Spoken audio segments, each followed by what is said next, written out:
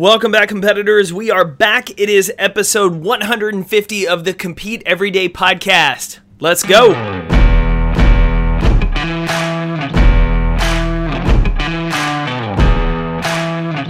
Welcome back, everyone. My name is Jake Thompson. This is the Compete Everyday podcast, and I'm so excited you are here as we get to celebrate episode 150 of the Compete podcast with a special guest. If you've been listening all season, we kicked off season 3 with an interview with James Leith of Unleash the Athlete. And James has gotten to be a good buddy over the last year and a half, and he had a great idea for episode 150. What if I became the guest? And so today, the two of us sit down and he interviews me a little bit about the background of Compete, which many of you are familiar with, but more into my own personal story, what struggles I had from a mental perspective dealing with confidence, with competition, how my identity was so wrapped up in the sport I played instead of who I was as an individual.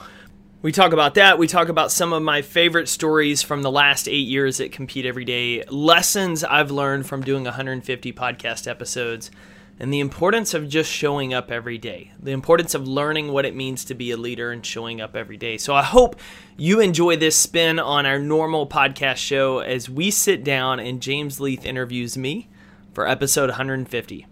As always, competitors, if you are not yet connected in our online community, check out facebook.com/groups/compete-everyday.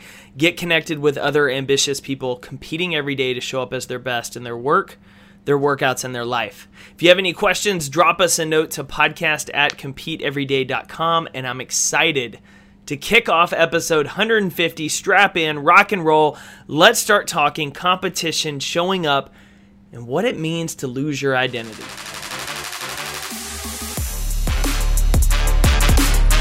Welcome to the show, everyone.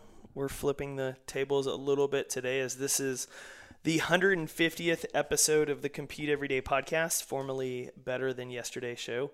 And to have a little fun with it, my buddy James Leith, who you can find actually at the start of season 3, we did an interview about his work with Unleash the Athlete.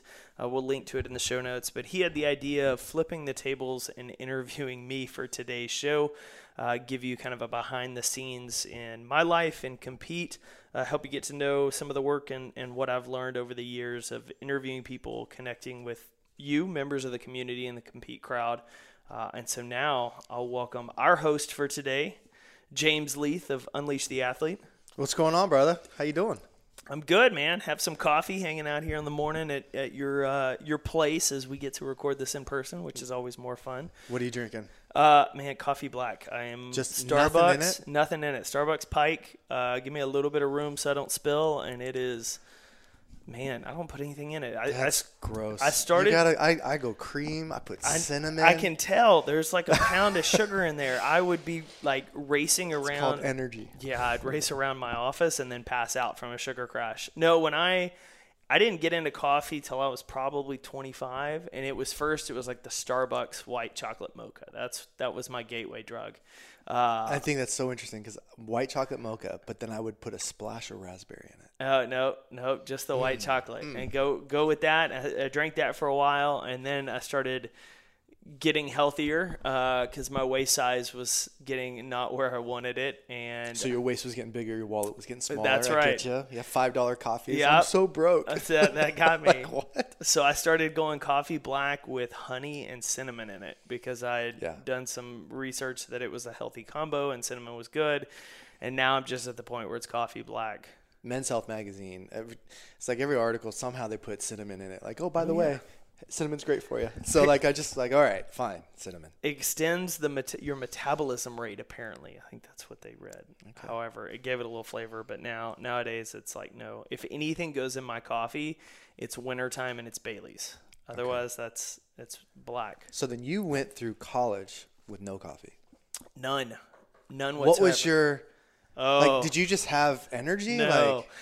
So, we'll say pre-compete, Jake, back in the day. So I grew up, I had the metabolism of like a racehorse. What sports did you play? Football, track, baseball. What position in football? Quarterback. Nice. Were you any good?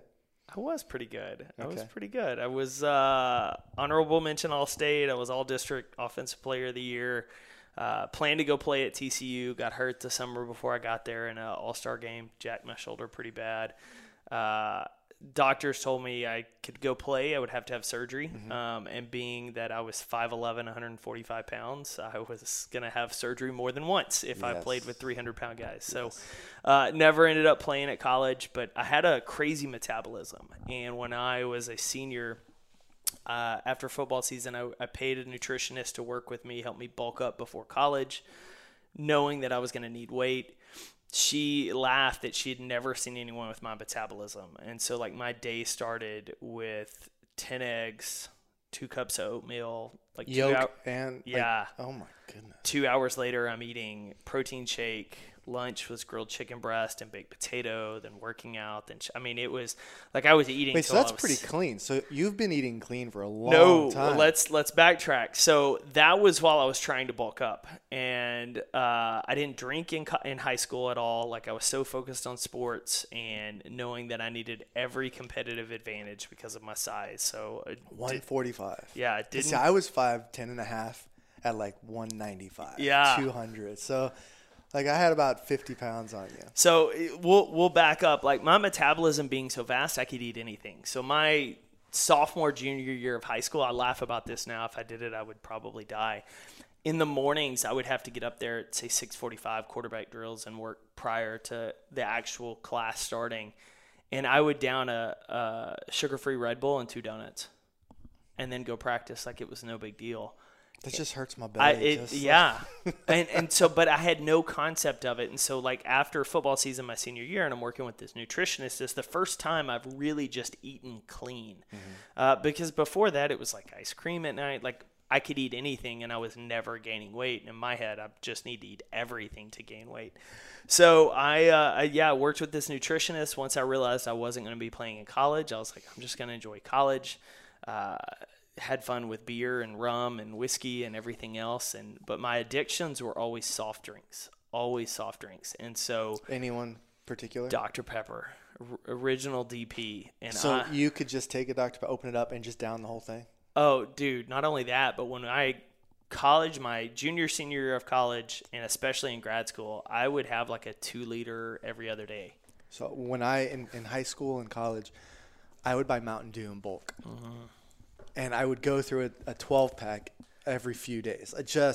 It was Mountain Dew and corn dogs. Like that is the foundation of my nutritional life. Yeah. Growing up. I haven't had a corn dog and Mountain Dew in probably 10 years now, but gosh. Well, Mountain Dew, I'll still have a Diet Mountain Dew from time to time because my friends that were in residency said it is the number one soft drink with caffeine. And so when I used to travel, Diet Mountain Dew. So when I used Tim to Ferriss talks about that, like he does a Diet Coke right before he goes on stage. Yeah, I don't do, before I go on stage, I might have some coffee, usually because it's in the morning. But yeah, the Diet Mountain Dew was always a saver when I traveled all over the U.S. in my truck or our Sprinter van. I'd be in the middle of nowhere, like Diet Mountain Dew I'd grab because usually it's the summer and I didn't want a coffee at 3 p.m. sometimes when it's blazing hot outside. So yeah, Diet Mountain Dew was it. But yeah, I went through a stage where 2-liter Dr. Pepper, pizza, no big deal. Every Sunday I was drinking Dr. Peppers like crazy in the big, like if you know what Dickey's Barbecue is in Texas, or I don't know where else they are, but they have these giant yellow plastic cups like you would get at a baseball game or a football game. We had those in the pantry and I'd fill it up with Dr. Pepper and drink it. And then I got to a point where I started like at 23, 24, I started getting heartburn. Bad. Yeah. I have heartburn just listening. Oh, but it was like, habits. it didn't matter what I ate. Like I would get really bad heartburn. Okay. I was 205 at this point. My waist, my pants were probably a 36, maybe you were 37. 36? Yeah. I can't even imagine. I have pictures that are the funniest because the first thing that goes is my cheeks, and it literally is chipmunk cheeks.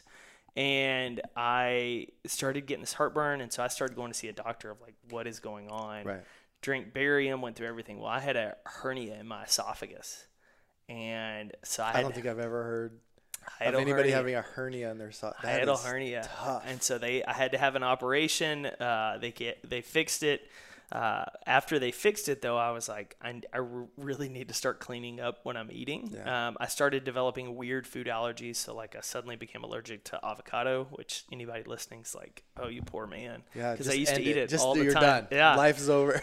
I have at least one a day. Watermelon, I just love them. cantaloupe, melons, any of that I can't have. And so I cut it out. And so I started getting pretty, at that point, it was like, how can I eat? And so funny enough, Tim Ferriss was really kind of the first go at it, was the slow carb diet from 4 Hour Body. Yep. Of I would eat. Did you put the eggs in the microwave and the spinach in the microwave? No, spinach was never anything I could get into. It was like broccolis and greens, black beans, and then chicken breast and eggs mostly, and fish. And then that would be my 6 days a week. And then on that 7th day, I would eat that healthy breakfast, go work out. I just started CrossFit, so it was either CrossFit or I was going to like 24-hour fitness. And then I would go to IHOP and get chocolate milk and pancakes and bacon and like just splurge the whole day because I'd made this list of like, this is everything I miss eating. And so that was kind of when it started of like getting into shape, was around that point of, having health issues and then being like, I want to change this. How old were you? Like 24, 25. Okay, 24, and 25, then started doing CrossFit, got into CrossFit.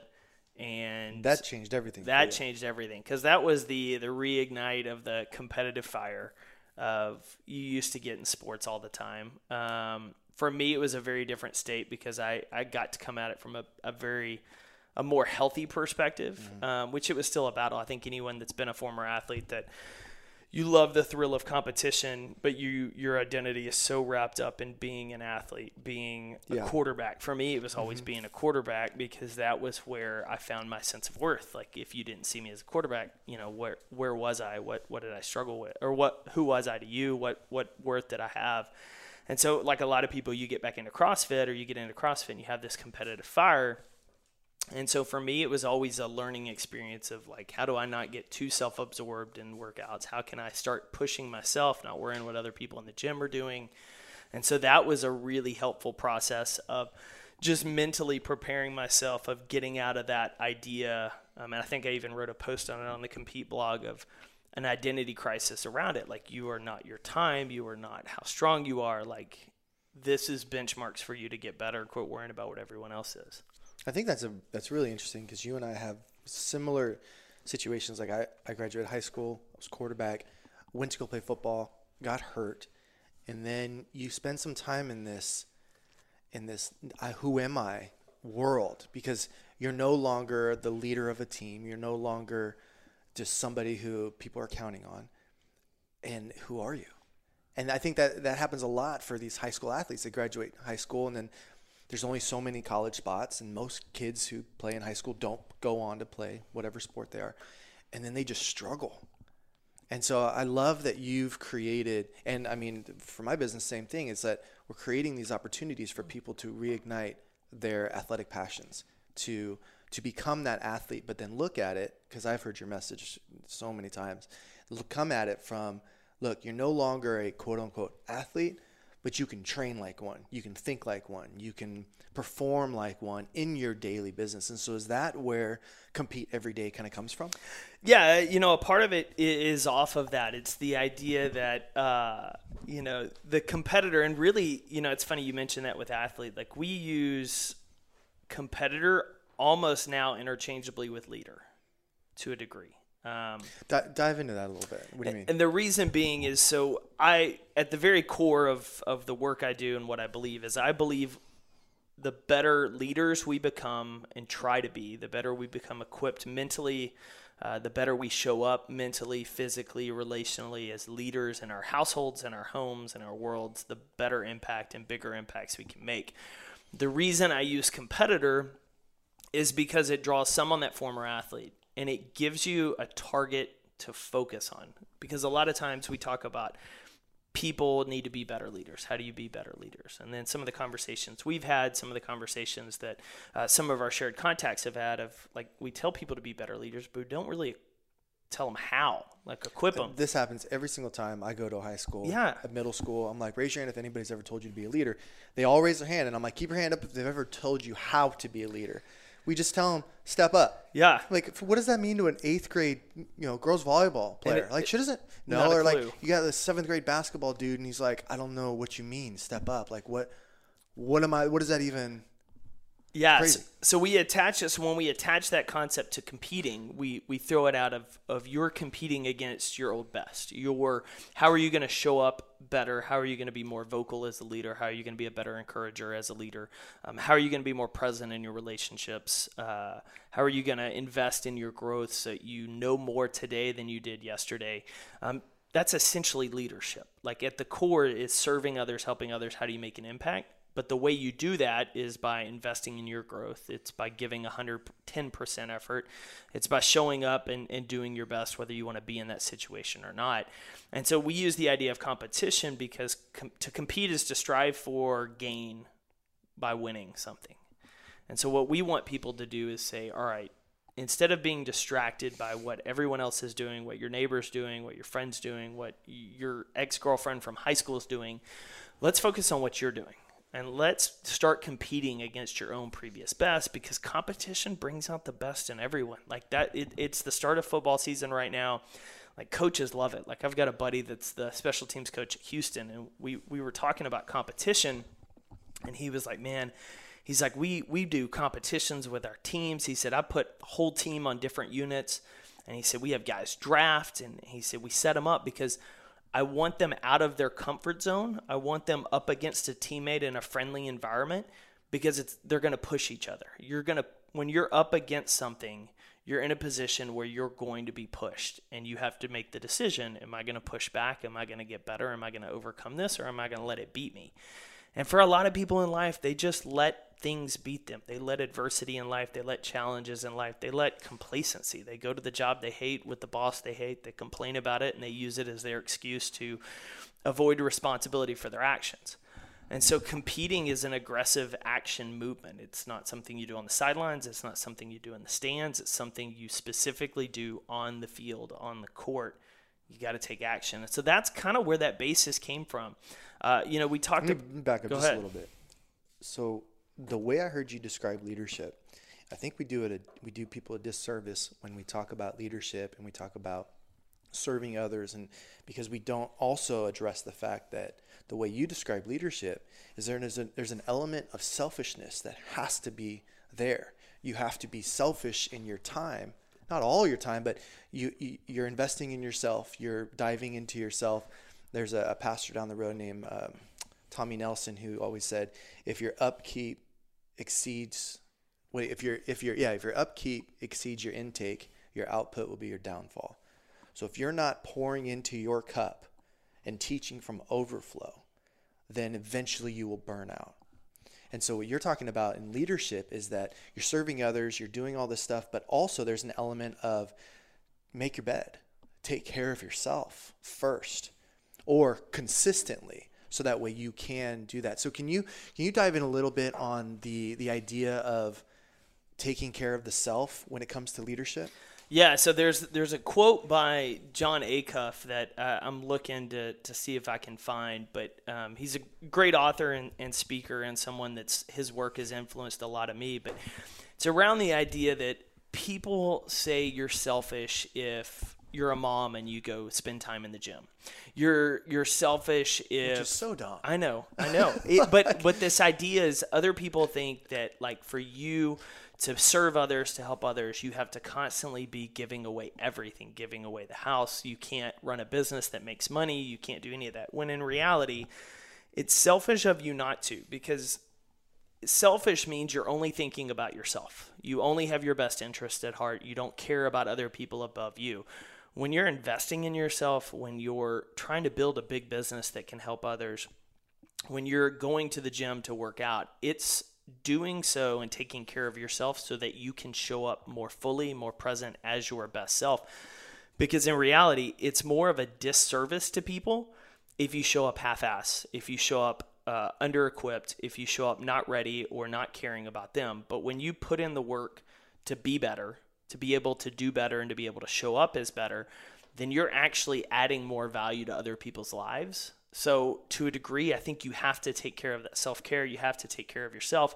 Otherwise, you're doing a disservice to the people you serve, those you want to impact and influence, because you're not bringing your best game. It's like being a player and you don't put in the full work in the off season. You're not quite prepared. You might doze off on a play or two during a game. Like, you're not showing up as your best self for your teammates in that moment. That's incredibly selfish of you. Yeah, we have this like superhero culture where it's like you're just supposed to have all that stuff in you. Yeah. And the motion creates motion. So if you're at the gym, you've got a mom who's at the gym at 5 o'clock in the morning.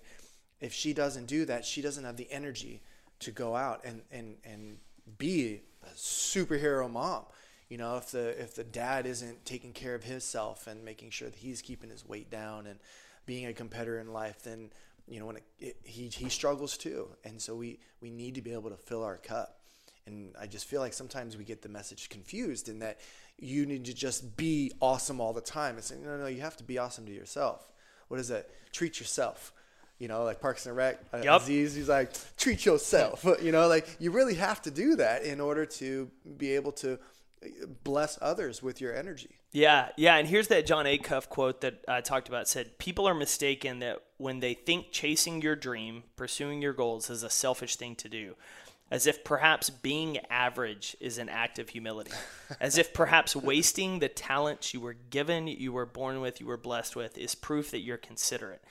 When in reality, we all know that it's ridiculous for you to waste those opportunities, waste those talents. And so, the competitive side for me, you'd asked me earlier, I do a college talk, high school talk called Competitors for Life. And the first thing I address is your identity is more than your position, because it's something I did not get. I know how mentally lost I was in college, in grad school, because I was no longer a quarterback. I was no longer a football player. I would do intramurals, and guys on the team, receivers and other players on the team would be like, bro, you need to come out and play with us. Like, you can play. And I'm like, I can't. Like, physically, I'm not ready for that.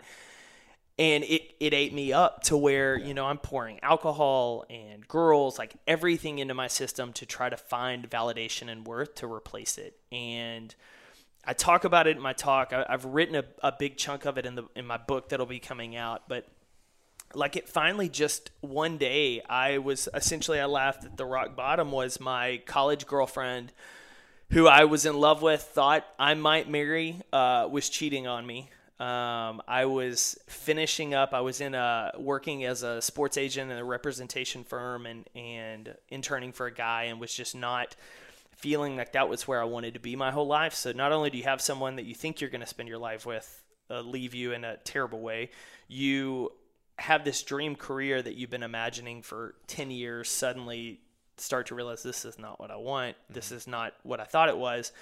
And so literally I would go to grad school classes and then just drink. And, and it got to a point one night that I laughed, like my best friend came home. And if you listen to the podcast 2 weeks ago about your friends, you'll recognize the story. But he walked in the door, and I'm sitting on our coffee table, 10:30 at night, with sunglasses on, a hat. I am jamming out Guitar Hero, and I've got a bottle or a handle of vodka beside me, just taking swigs. And he sits down beside me, and he's like, "I'm going to play with you tonight, but tomorrow we change this because this doesn't align with who you say you want to be." And we sat down the next morning, and we started going through like what I said I wanted and where I said I wanted my life to go, and then how my actions were different. And the things that started to click for me was the fact that all of my life in sports, I'd gotten the idea that to win the starting job, it did not matter how talented you were. If you showed up every day, if you worked your tail off, if you knew your playbook, if you outworked everyone, if you worked harder than what you were born with and were consistent, like, you were going to play. It did not matter. Like, there's a guy in the NFL right now, Josh McCown, went to my high school. Dude has been in the league, I want to say 16 years. He's going on the record for having thrown the most passes for every team. Like, he's thrown for 10 different teams in the league. Josh didn't start till his senior year because the guy in front of him was 5'8", 145 pounds, and knew the playbook better and was accurate at that time. Like, Tony didn't ever play in college. He went on and ran track in college, but Tony started his senior year instead of this guy that's played in the NFL for over a decade. And that wasn't any knock on Josh. Josh just wasn't as ready as that one guy was. Josh played his senior year, played college, and has played in the NFL. But I remember seeing Tony and working with Tony and thinking, like, in sports, this is how you get the job. This is how you win. You show up. And my team did it. Our team did great. We were under-talented. We had a great year our senior year. We were expected to go like 2-8. We went 10-2. Like, all of those things clicked. But in life, I missed that boat. Like, in life, for some reason, I thought just because I was a quarterback, things were going to click. Like, I bought into Hollywood's version of things just happen for you. Well, also, the coaches and people around you were telling you that. Yeah. We do that all the time. These high school kids, they walk around, you go to these camps. I was at IMG Academy for a while, and these kids would show up, and they're the cream of the crop from their high school. The best in their state a lot of times. And then they would get around other guys and girls that were the best, and then all of a sudden they were average. And so it was just this like show of like machismo and just like I'm the best. And it's like you're actually not. Like you're not even starting anymore. Like you were the best guy girl in your state, and now you have to sit the bench. And they struggle with that because now nobody is telling them that they're the greatest anymore.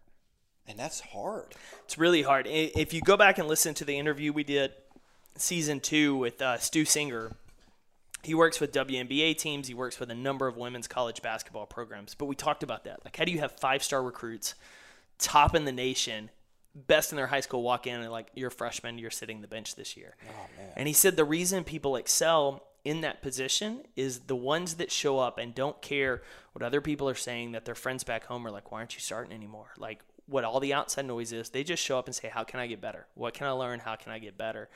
And to put in the work. He said those are the ones that excel because they're not distracted by what other people say or do. Yeah. And so I bought into this lie and that things were just going to happen. Doors were going to open because of who I was, because of my attitude or discipline. Yeah, I mean, I literally had some of that entitlement. We all were. Like, I know I was. And I hated the idea of working. Get punched in the mouth. Yeah, I hated the idea of working hard. Because if you worked hard, you looked like a nerd. And it was always so, like, battle for me because high school came easy. And if a subject didn't come easy, like, I didn't want it to look like I was overworking because that would take me out of the cool crowd. It'd take me away from being the quarterback in the cool crowd. You know, they in high school, they have a term for that. You're work hard. Like, you said the word. They will call people that as if it's degrading.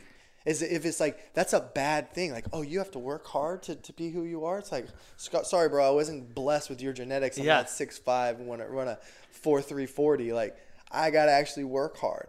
Like, that's crazy that we make fun of people for that. And those people are better set up for success than the rest of us because they started building the skill of working hard, of learning, of having to adapt. And ignoring the haters. Mm-hmm. And yeah, I didn't. And I didn't realize that. And honestly, that coffee table conversation with my best friend, he's practically my brother, just made me start to, like, it was like the light bulb went off. Like, everything that makes you successful in sports makes you successful in life. You show up, you do the little things, you work your tail off, you put yourself in positions to win, you try to learn more than everyone else. Like, that's what makes you successful in life. It's not a magic stroke. It's not a magic luck. So once I realized that, and I was like, I've got to be around sports somehow because this is the truth. I just started experimenting with everything. Like, I worked for a while for the Cowboys. I worked for their Arena League team. I started a consulting business because it was the fall of 2008. I couldn't get a job. And then eventually Compete started festering out because I was like, I want to do something bigger. Like, I want to do something. I've got this message and this idea that you have to show up. You've got to compete. You've got to pursue your best life in your faith, in your health, in your relationships. Like, I'm tired of watching friends, 1, believe success is going to happen for them, 2, make the same mistakes I did. And I want to start seeing people go proactively for their best life. And so we started, toying with it. Actually, the first name of it was Stacked, which is a terrible name. Terrible name. Nobody could see what you did right now. I essentially made the large Imagine chest. Anatomy. Yeah, anatomy. Because that was the first when I put it out there, I wasn't even thinking about it. It's also that Stacked is an athlete blog, right? Like it is now. Yeah, it's a high school. A high school athlete blog. Yeah, and so I had this idea of literally it was like faith, health, relationships, dreams, or goals, career and then life, and it was like be stacked sense. instead of it. But yeah, so started playing with it, and then eventually I was like, that's not going to work, like, because everybody's head went with the anatomy lesson first. No, you can't have have a rack. Yeah, This is my rack of stuff. This is my speaking content would be very different. Yeah, so once I realized that, I just started playing, and the idea compete came on a ski trip. I was driving to Durango, Colorado with my buddy Ty and Adam, my roommate. I was like, what do you guys think about compete? And they're like, that is you. Like, you are the guy that if we beat you once in Madden, you're going to play us 20 in a row until you win. Like, does not matter. You have to win. And I said, yeah, but what about it from this perspective of like me versus me? Like taking that same, like I'm going to whoop you in video games or class or whatever, and just applying it into actually pursuing things that matter. I think that's one of the things that I like about your brand is that on the outside it looks like you're talking about competing with others. But when you dive in a little bit, it's actually you're competing with yourself. Would you say that's accurate? 100%. The comparison game is exhausting. You'll never win it. There's always someone ahead of you, and there's always someone behind you. So there's always a reason to be excited, and there's always a reason to be disappointed. My feed is full of people who are way better than me. and I mean, that's social media. It's funny. You have to really guard it because it is. And I really struggled with, I mean, even now there's certain people I'm like, listen, like I can't follow you until I'm mature enough to follow you. And so I unfollow.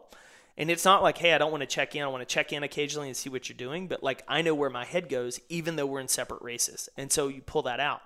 I strategically keep people in my feed that are ahead of me just to remind me, because I think that the ones that are doing what we want to be doing, the people in this world, John Gordon's a perfect example. And I've mentioned it on Matthew Del Negro's podcast and some other people that are friends with him. But John has the model that I'm building toward. And I can look at his work, and when I see him on a stage in an arena or doing something and be so insanely jealous of it and be miserable. Or I can look at it and say, if he's doing it, that means it's possible to do it. Yep. How can I? And so I think that following the right people that are doing what we want to do, that are more successful than us, are the ones that we need to have the attitude of their success proves that it can be done, and it should motivate us to get to that point. Mm-hmm. Not to compare ourselves to them, but just to verify the fact that what you're doing can be done. Now go do it.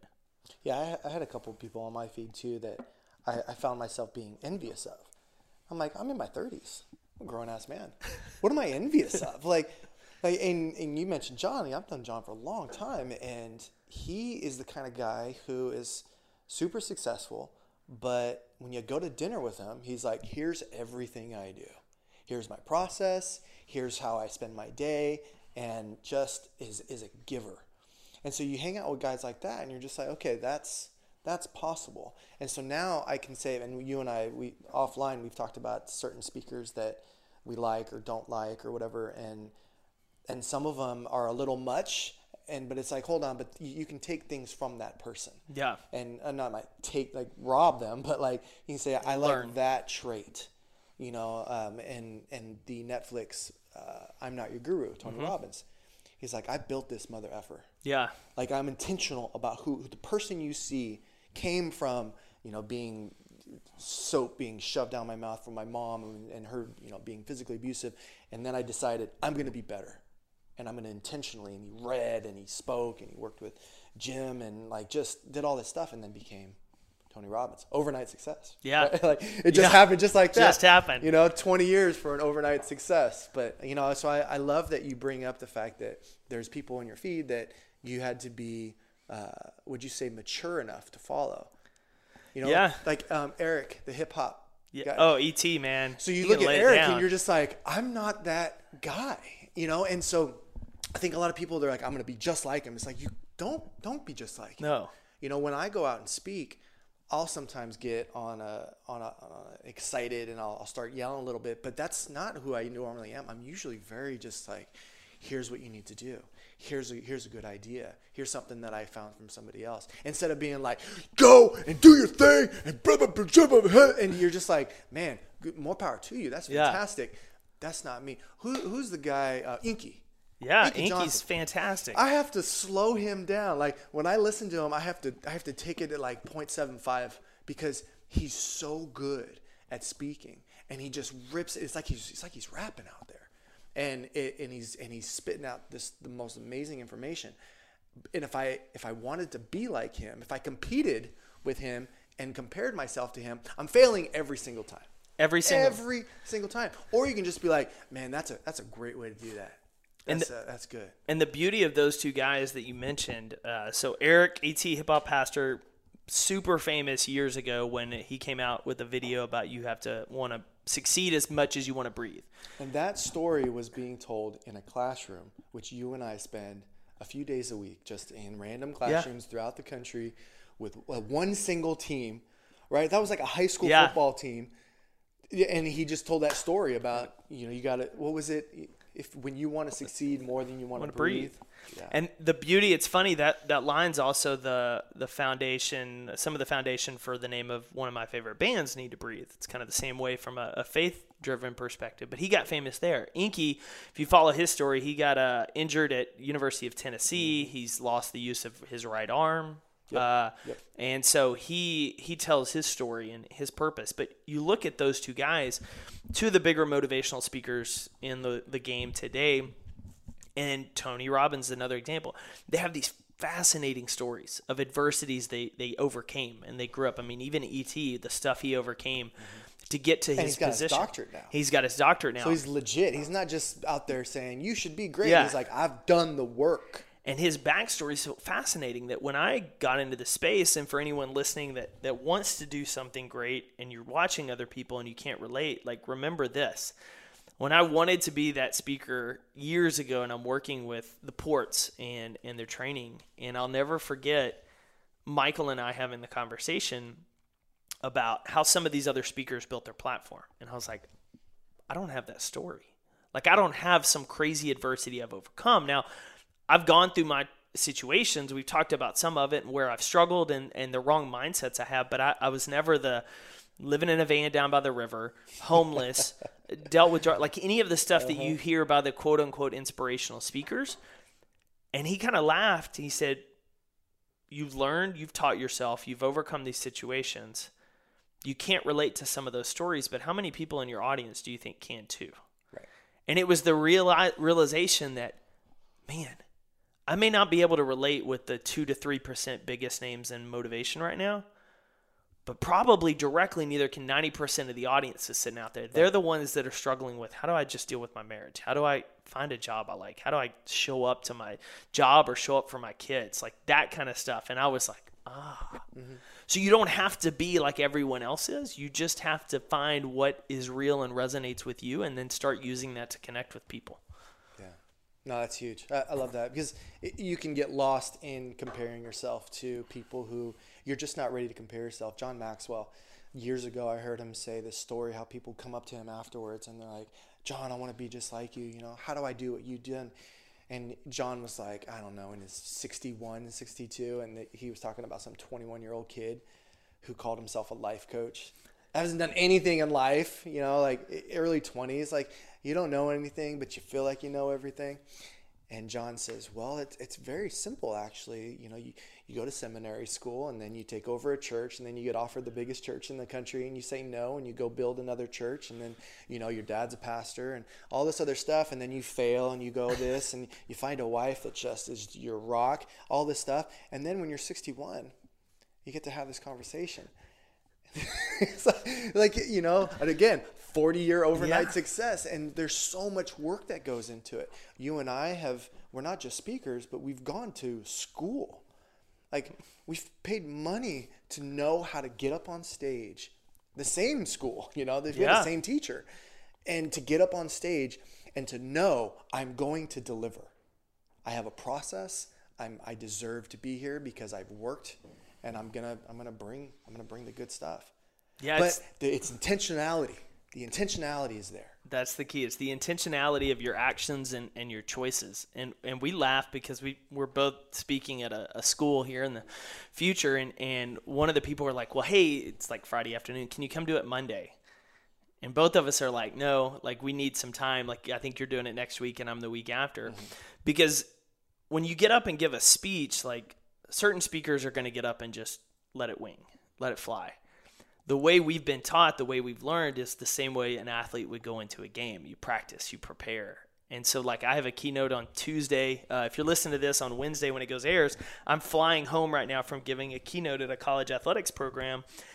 And I'll have put, let's say, years of knowledge together for the talk. But then this specific talk, I've probably rehearsed 15, 20 hours between preparing it, rehearsing it in my house, in my office, getting it lined up for one talk. Now, I've given bits and pieces all over, but you're like, well, haven't you given? I'm like, yeah, I've told every story before, but I'm still going to rehearse 15, 20 hours just for this 1 hour presentation so that I'm prepared and so that I deliver, because that's how we were trained. Yeah, well, that's what we're getting paid for.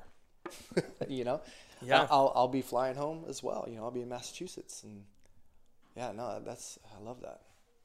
So then when somebody hires you, let me back up. So another thing that I learned, one, is that we get hired, we go out and we prepare and everything, but then there's also those times it's like, hey, I need you to step in. And so it's kind of like the backup quarterback who knows all the plays. We keep referencing quarterbacks and stuff, but all the plays, and then you get put in there, and it's like, all right, now you have this wealth of knowledge. And I've gotten in situations where they're like, hey, James, can you give a talk on leadership? I'm like, oh yeah, cool. When? The kids are ready right now. And so something I learned again from John Maxwell is always have 6 to 10 just bits of 45 to 60 minutes of stories and lessons and all this stuff. And so I have a notebook, like a physical notebook of these talks that I could give at the drop of a hat. I went to North Forney High School. Like you had Coach Jackson. And it was just like, can you be there tomorrow? It's like, yes. And I will give a presentation. And I've given that presentation before, and it's the first time they saw it, but it's ready. So I'm ready to step up. And that's what are people getting when they hire you as a speaker? I mean, you're getting the stories, you're getting the teaching more than anything of like, I know, so for instance, the college program, the talk is called Competitors for Life. So I have 6 different talks. All of them are similar to, and I think you do the same, and I learned this from the speaker and comedian Ron Tite, is it's essentially a bunch of bits. Every speaker is telling bits and stories. I have this one subject, this one lesson I want to teach you. I have 20 stories for that. I'm only going to pick and choose 2 to 3 of them. And then I have this lesson about never letting the hard days beat you. And I have 20 different stories I can tell about that, but I'm going to choose 1 to 2 based on the audience. And so for me, it's not only going and teaching the concepts, because what I try to impart more than anything else is that core lesson. Show up, compete every day, and when you get to the end of your career, the end of your life, make sure you're on empty, like have nothing left. But I want to do it in a way that it's an experience for your team, because and there's a book called, and I'm blanking on the name of it, maybe Experiences, but it's essentially the idea that when we're kids, we remember all these things. Time is so slow because we're having all these new experiences and these developments and these interactions that are first for us, and so we're remembering all these. But as we get older, things become very monotonous. We do the same routine every day. We get up, we go to the gym, we go to work, we go home. We get up, we go to the gym, and occasionally we'll go out and catch a movie or whatever, but the days start to run together, and then, oh my gosh, it's late August, and December will be here before we know it. It's because we lack creating experiences. Experiences, one, become pivotal moments in our life that we remember, and they help cement concepts. Mm-hmm. And so for me, it's really about, how do we create an experience? How do I bring enough energy and emotion and truth to what I teach that I can help create experiences for your audience, that they just take one thing. If they remember the idea of outworking your talent that day, if they remember as a player, college kids, like I've got 6 things for them. And honestly, the most important is the thing I'm leading with, that your identity is more than your position. Like that's the one thing, because I know that was my biggest struggle. And so for me, it's about, how do I create an experience in a way that helps you take one thing that at the end of the session, it can pivot your trajectory, because one change, one mindset tweak, one idea, one concept you can run with, all of a sudden can change everything. It doesn't change it overnight, but what it does is it changes your mindset to allow you to start making the right choices that can change your life over time. Now, where did that work ethic, that drive to want to help people come from? So, man, that's a great question. I feel like I've had a lot of it's always kind of been there. When I was young, I was big on mission trips. I was big on getting involved, but I think a lot of it came from my dad, to be honest. My dad has a chain of gas stations in East Texas. I grew up at like the age of 6 or 7, like sweeping parking lots, working the pumps, stocking the cooler. And I hated it as a kid. I was a little entitled brat of like, hey, Dad, you're paying people to do this. I know you're paying me for this, but like, why am I having to do some of this? And he laughed and talked about like, you're never, even if you're the boss, you're never too big to help and serve others. Like if your team sees that you're willing to put in the effort and the drive to do something, they're willing to do the same. If you're hands off and you won't go stock the cooler or sweep the parking lot because it's quote beneath you, they're not going to want to do the same either. But if they see you out busting it for the greater good, you can. And so that's a big piece of that work ethic and drive. And I think the other is honestly, like my life is not about me. At the end of my life and my legacy's written, like I want, one, from a faith perspective, I don't believe my life is my own. I believe my story is a part of something bigger. But two, our legacies, we've talked about this, our legacies only come down to the actions we take and how we make others feel. Like when our eulogies are read or somebody toasts us at the end of our career, they're not talking about how much money we made, how good at sales we were, how much we did this or that. They're only talking about here's how this person helped me, here's how this person made me feel, and here's what they took and the actions they did that inspired me to do the same. Could you imagine at a eulogy, someone's like, and in October of 2018, he had this many sales. Yeah, I mean, like nobody cares about that. And so that's something that I think is one of the biggest reminders for me, not only dealing with stresses and things in this world that sometimes distract us, but the idea in the grand scheme of things, if I can help someone succeed, if I can help them shift their mindset to overcome an adversity, if I can just encourage them to keep going, and I will do the same in my life to set the example with my actions, nothing else matters. Yeah. Man, that's fantastic. What's been the most rewarding part of running? Well, first let's back up. Why t-shirts? Like, let's go, dude. Don't get me wrong. I wear your t-shirts to Cowboys Fit every day. Worst decision I've made. No, I'm just kidding. But how did you land on t-shirts? I spent about 6 to 8 months trying different things.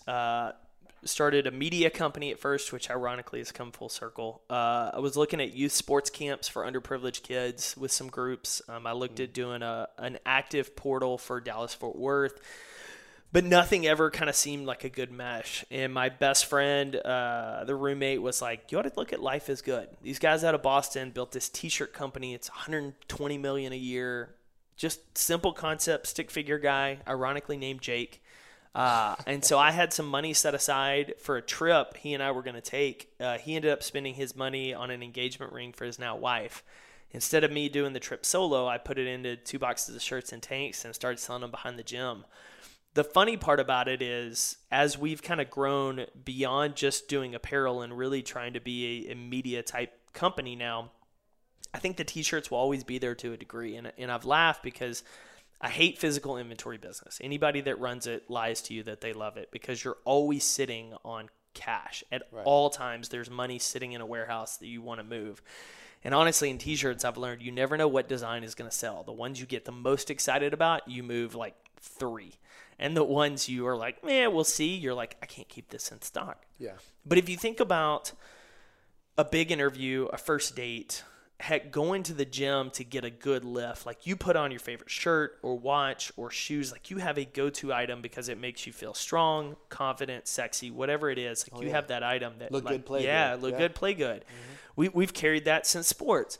Well, the idea is I don't have my wristband. I don't have my, eye black is not on. Like you have this concept that unless you have that, you can't perform well. It's the idea of Dumbo with the feather. He can't fly without the feather.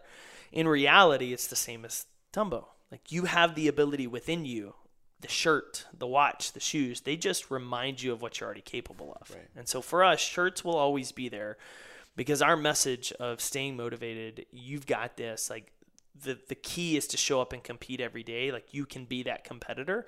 you've already got what it takes within you. You've already got the ability to make the right choices. We're just going to keep the apparel so that it reminds you of that instead of gives you that power, because nothing can give you that power. Yeah, you know, without the cape, Clark Kent is still Superman. Yeah. Like, he can still fly. You know, like, the cape doesn't make him fly. Yep. You take away his cape, he's not like, oh my gosh, how do I do this? How do I defy gravity and go out in space? But then you put this T-shirt on, and you know, I mean, the quality of it I like, and this isn't a commercial for you, but I love it. Like, when I put it on, I do feel like it's time to lift. You know, I don't wear the shirts when I'm out on stage. Yeah. I wear fresh tees. That's the shirts that I wear. But when I'm lifting, there's a certain uniform that I put on, and when I have clothes that aren't necessarily my favorite, I just feel kind of trashy. Like, I just feel like, oh, And people do. And I laugh. My wife, you know, nothing's different. No. Like, except the clothes you're wearing. Same body, Everything. same food I ate. Everybody knows it. Those that are married or in relationship, your significant other will say something about, like, I feel ugly in these clothes. I don't like this. I don't look good. And you're like, no, you look great. And in your mind, they still look great. But in their head, like, they're like, this outfit just doesn't look good on me. And they're already starting to give themselves characteristics because of what they assume about the outfit. Mm-hmm. The strength, the confidence, the swagger, it's all in here. We just sometimes need that shirt to remind us and bring it out. And so that's kind of why I think apparel has been such a natural fit for us in showing up that way. There's a certain pair of shoes that I wear, or like when I'm in front of a really strong football team that in my mind I think they're strong. I'll wear cowboy boots because like it like connects me to my grandfather who wore cowboy boots, and it puts me in a different mindset when I slip those boots on. I'm just like, it's time to get to work. Yeah, let's go. Yeah, I've got a couple of jackets and then a pair of pants and Nikes that I throw on when I go on stage, and it's literally, you know, before I go on, I'll put that on, I'll put that jacket on, and throw my headphones in. I've got a little bit of a playlist I listen to, almost like you're sitting in a locker room before you go to the game, mm-hmm. and then take them out. I'm like, let's go, like, mic me up, let's roll. Yeah. So I've seen your schedule. I follow you on all your channels, and I'm always impressed on how much content you put out there. How do you balance, because you're also married. You know, you don't have kids yet. Nope. Which will be interesting to see that, you know, in the balance. But like right now, with all the content you're producing, running the company, multiple podcasts, YouTube channel, all the other stuff that you do, how do you balance everything? So a lot of it is batching is a big one for me. I try to batch my content, theme it out. The other thing that I've gotten much better at that I used not to. So flashback 4 years ago, my speaking was in a separate lane completely. We were marketing it just as me, not as part of Compete. We had Compete Every Day on apparel. We had another t-shirt company that was kind of a funny donut one. That we just kind of threw funny concepts at. And so I had all these different lanes, and I did a really poor job of managing it. I was creating a lot of content for Compete because it was top priority, but the other two weren't as well. Once I got a clear vision of where I wanted everything to go, we started moving the pieces that way, which actually helped me from a content creation standpoint because everything became unified. Instead of trying to have speaking over on the left side and coaching in the book on the right and then the apparel in the middle, we started looking at it. I think you actually gave me a really good analogy of it's a tree. Compete Every Day is the tree, and then these are just the branches. Yeah, everything was together, and then you started branching out again, and I was like, hold on. This is all the same stuff. Yeah. Like, why are you putting it in silos? And it's that all was one it. Silo. And so now, you know, we look at the content, and so we've got YouTube, the podcast, and so I prioritize everything. So Compete Every Day is the priority. So family, obviously, first, but then Compete Every Day is the priority from a work standpoint. Mm-hmm. Raising competitors is a sub-brand. It's secondary, which is why, you know, right now we came out of the gate with an episode every week, and now I'm like, we're going to do about 2 a month. It's perfect for the parents and the audience, but we're going to do 2 a month because that's a manageable, consistent schedule. And so with everything else, I try to extend its life because what I want to do is for you listening to the show, if you don't get on Facebook, which I know James is not a Facebook Fight guy. it every day. I don't want you to have to go to Facebook to get my content. So if Right. you want to be on YouTube or Instagram or Twitter or LinkedIn. wherever, LinkedIn, yeah, I huge want you right there. now. Yeah. So what I try to do is take one piece of content. So every week has a theme. So if you're listening to this week's theme for Compete is the idea of leave no doubt. And so you're going to see one video. It's literally just one 4-5 minute video about the idea and inspiration behind Leave No Doubt. Well, out of that, I took some of the transcript and then wrote a blog post around it. So we'll have it on our blog, we'll have it on LinkedIn, we'll have it on Medium because I want it where you are. The one video I'm then going to chop into little pieces and tease it out on Facebook and Instagram and other channels because I want it to be where you are. But it's all one piece of content. So if I can sit down on one day and film 4 videos, edit them, splice them up, well, then that's kind of a month's worth of content. Then really the only work is scheduling it and posting it in the correct time. So the batching has really helped, especially because my goal is literally 2 videos a week. It's one for Compete that's focused on the motivation, mental toughness, the mindset around it. And then the second one, which is around my speaking business that has more to do with your career and with leadership. And so both of those filter out on LinkedIn and on my Instagram profile, but that kind of helps me organize a lot of it. So 8 videos a month, which is a lot less than YouTube bloggers and groups like that. And a lot of bloggers even blog a lot more.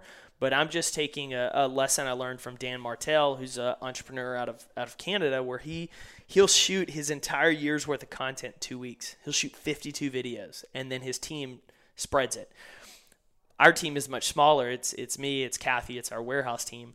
But what I do is I have templates and systems in place. So when the video's done, it drops in here, a couple quick edits, then we can distribute it out because time is the biggest value for us.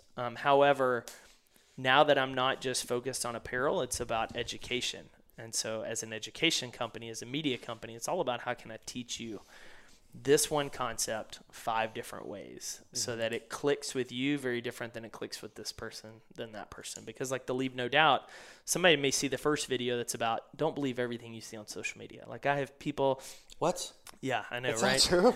Like Facebook is reality, right? There's people Instagram. online posting stuff and positioning themselves as stars and successful and they're paying all these people behind the scenes to give them these opportunities. Like it's not the same as people approaching you. So like there's a lot of fake crap out there. So I do a video about this of like don't buy into it. Here's what actually matters.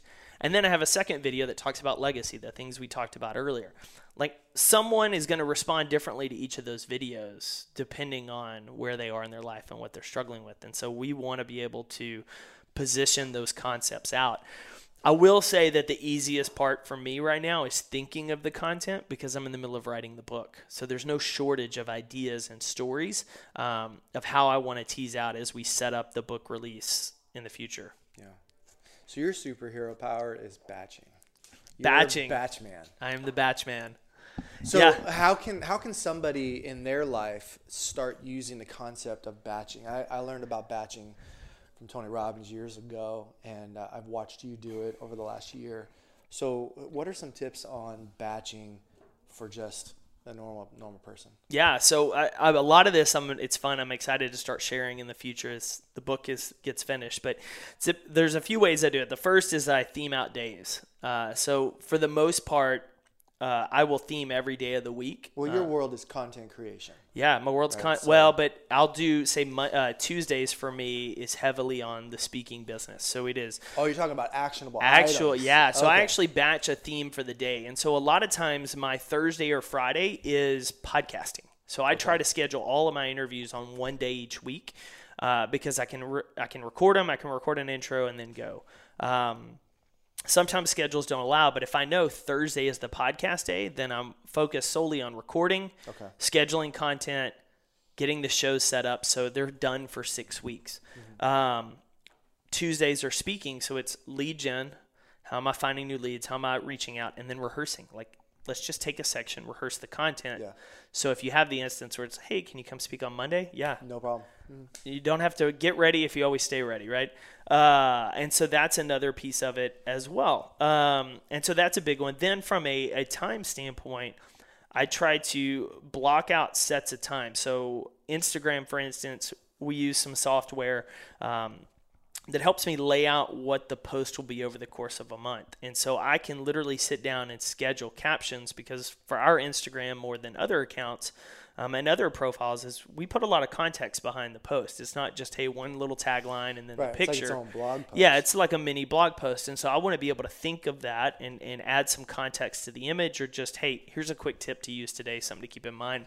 So I sit down and write all those. And so I'll take an afternoon and schedule 30 days for Instagram. And a lot of that content we'll share on Facebook at different times in different formats. And so those kind of batches really help, because instead of spending every day on Facebook posting and remembering, I can log on a couple times a week, see what videos and other content we want to share and add into it. But for the most part, it's set ahead of time. So then I can focus on writing, on speaking, on finding new leads, on building that business, or on designing the apparel. The other part of batching is outsourcing. Like I've got, I do some design. I've worked with this great guy, Dean Zhu, and Hans Taplin for a while in design.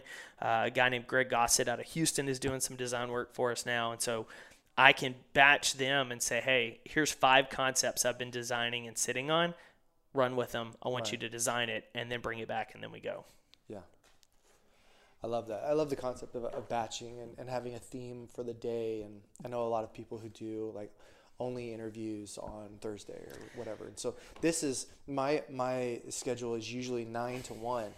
I don't answer phone calls. I don't take meetings. I mean, today is an exception just because we've been planning this. But yeah, so I'm literally like, my phone isn't on from 9 to 1. You know, important people know how to get a hold of me outside of that. And it's just, I'm in.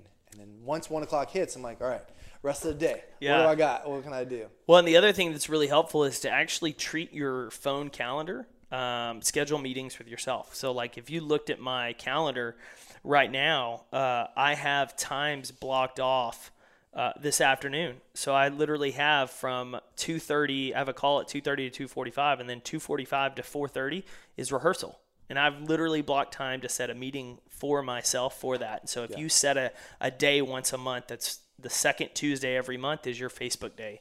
And you're going to spend 2 to 3 hours just getting your content together, getting it scheduled on Facebook, looking at schedules. Then you're set for a while. And you can batch that, other than if you've read about distraction and focus, like every time you do something, a task, if you're on a paper and Facebook dings and you get on Facebook to do a post, it's going to take you 15 to 20 minutes to refocus on what you were doing.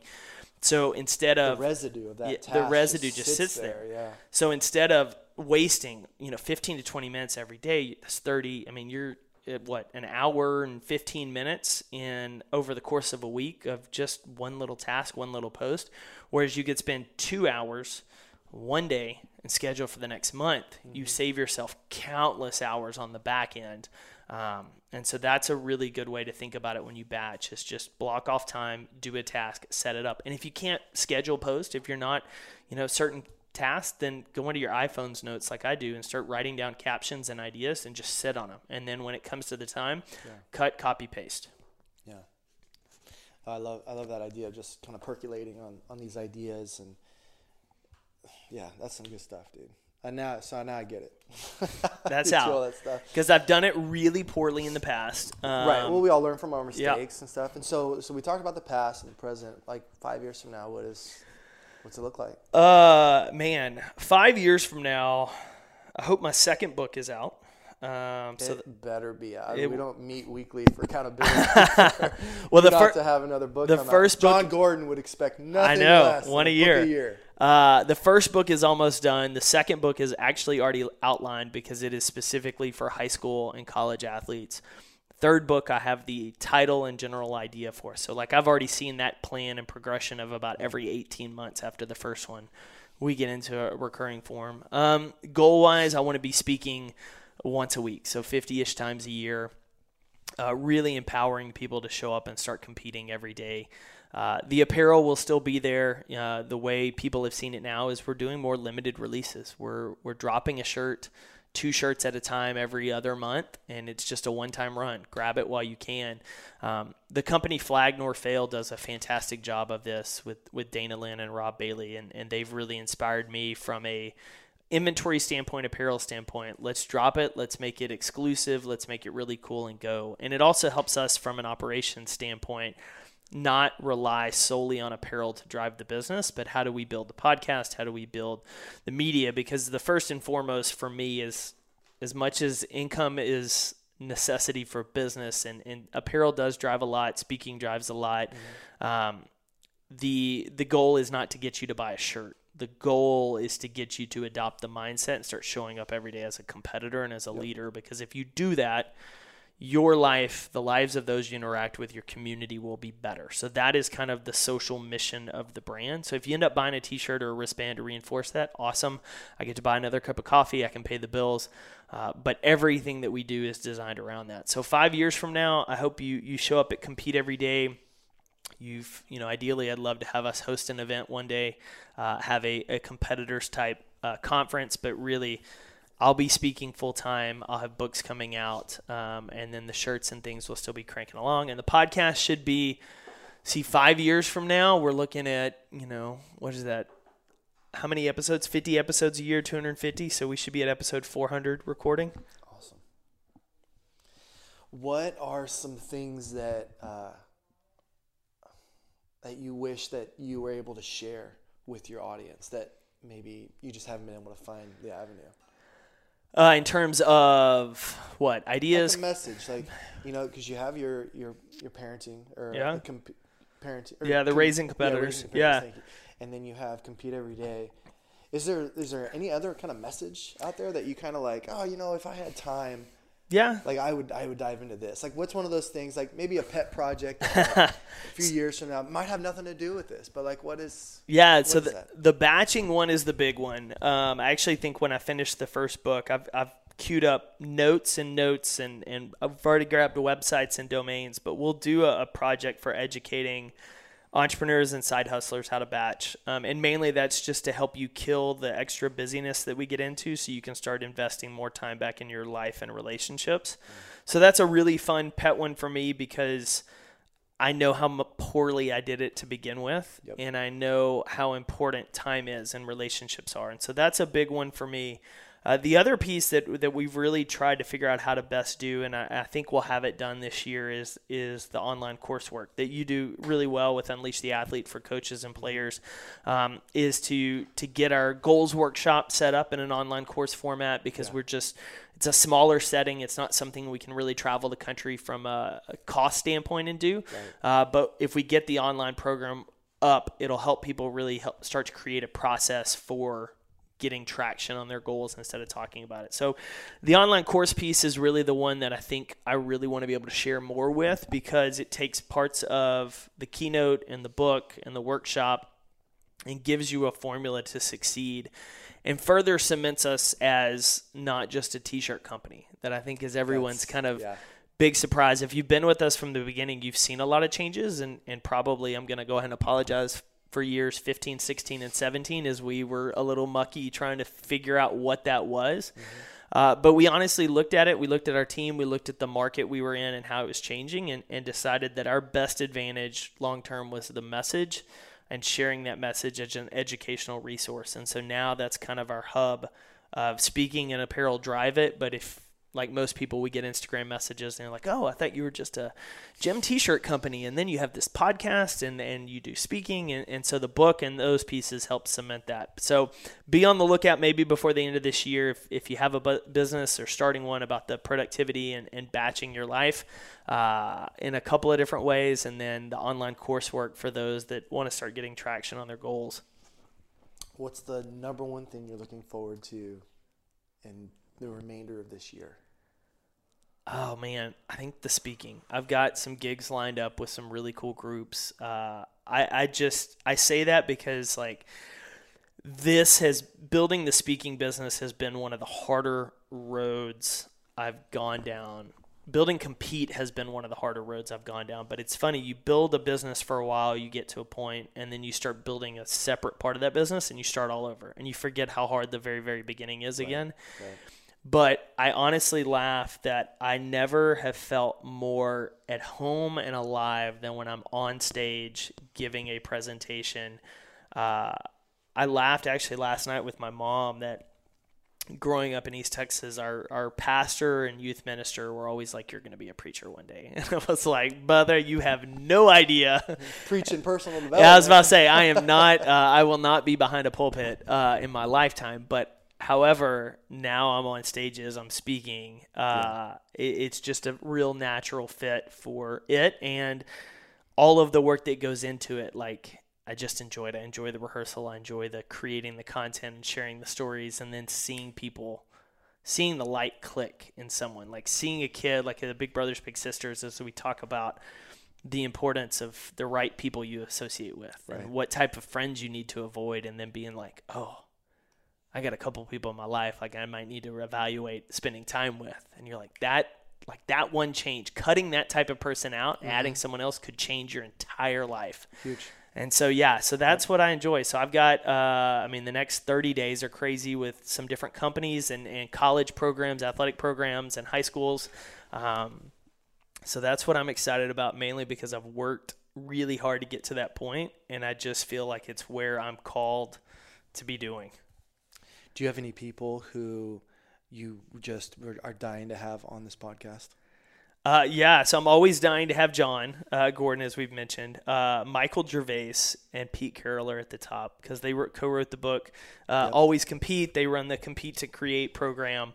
I'm fascinated with their work. I've actually got a little laundry list. John Acuff is another one, and most of them are. Let's be honest. Most of us start a podcast for selfish reasons, just to learn. Like, we just want to interview people and learn. And so a lot of the people on my list are the mentors, the people that I have learned from reading and following their content. And so for me, it's about how can I just sit down with you and have a conversation that I know my listeners are going to get extreme value from. Yeah. But I can also selfishly learn things that I, as we talked about selfishness earlier, use to help the community further, help improve how I operate, how I run business. So those are really the big two at the top of my list. I have actually a thing written down on my whiteboard in my office to start outlining like specific people. And then as connections start to develop, stages start to grow, how do we get those people on the show one way or another? So, I think it was Coach Ed Molitor. That's how y'all met. He had his list of 5 people. These are the people I need to meet this year, cool story, which is how you two got connected. And so I love that. And I actually took it when you guys told me that and said, I made a whiteboard and said, these are the people that one day will be on the Compete Everyday podcast. But Michael, Pete, and John are the ones currently at the top right now that I'm focused on. What's funny about that story is that when Ed came to IMG Academy to meet me, I got in a cart, like a golf cart. And I was like, I got to go to the other side of campus because my friend of mine's over there. And he's like, oh, okay, yeah, no problem. And then he starts telling me about that list, the 5 people on the list. And I'm like, who else was on it? And he was like, well, it's this guy. I forgot the guy's name. He's like, it's John Gordon, and then it's you. And I was like, John Gordon, huh? Cool. That's who I'm going to go see on the other side of the campus right now. Like, he's here, and I wanted to hang out with him. And so we drive, and so on the same day, 2 of the people on his list, which I was so humbled that I was even on it, but and we drive across campus, and I'm like, there he is right there. And he turned into like a little kid. He's like, oh, my gosh, it's John Gordon. I'm like, calm down. Come on, dude. Let's get it together. And we had this great photograph of him and John together. And that was a really cool moment. So funny. Yeah, Coach Ed. And that's how obviously we got connected, which is a really, really cool deal too. Mm-hmm. Yeah, ended up moving down the street from each other. Yeah, I know. Crazy. All right, man. Well, hey, it was an honor to be a host of your podcast for an episode. Thank you so much for the opportunity. And, man, I appreciate you, who you are, the man you are, the husband you are to your lovely wife. And a lot of people, their lives are being changed because of you, because of you overcame the identity problems. You learned how to compete, not with others, but with yourself, and you're showing other people how to do that. And so I just wanted to say I honor you, and I appreciate your friendship, and just thank you for everything that you are. Appreciate it, brother. It was fun being on this side, but absolutely appreciate your friendship. For those listening, I definitely want to encourage you to check out utathlete.com, Unleash the Athlete. Check out James's work. If you are a coach, if you coach your little league team, if you coach your high school, college, if you know a coach, have them check out his stuff as well as athletes. James does some really awesome work in helping character and leadership development. Guys, this has been fun. Until next week, keep competing, keep showing up as your best self, keep leading those in your office, in your gym, and in your house, and keep competing every day. Thanks again, competitors, for tuning in to the Compete Everyday podcast. As always, get in touch with the show by emailing us at podcast@competeeveryday.com. And don't forget to use your 15% off discount code podcast on any purchase at competeeveryday.com. I can't wait to see you again next week. And until then, keep competing every day. Thank you for tuning into another episode of the Compete Everyday Podcast. Visit CompeteEverydayPodcast.com to learn how you can get connected with other everyday competitors, contact the show, and find resources to help compete for your best life.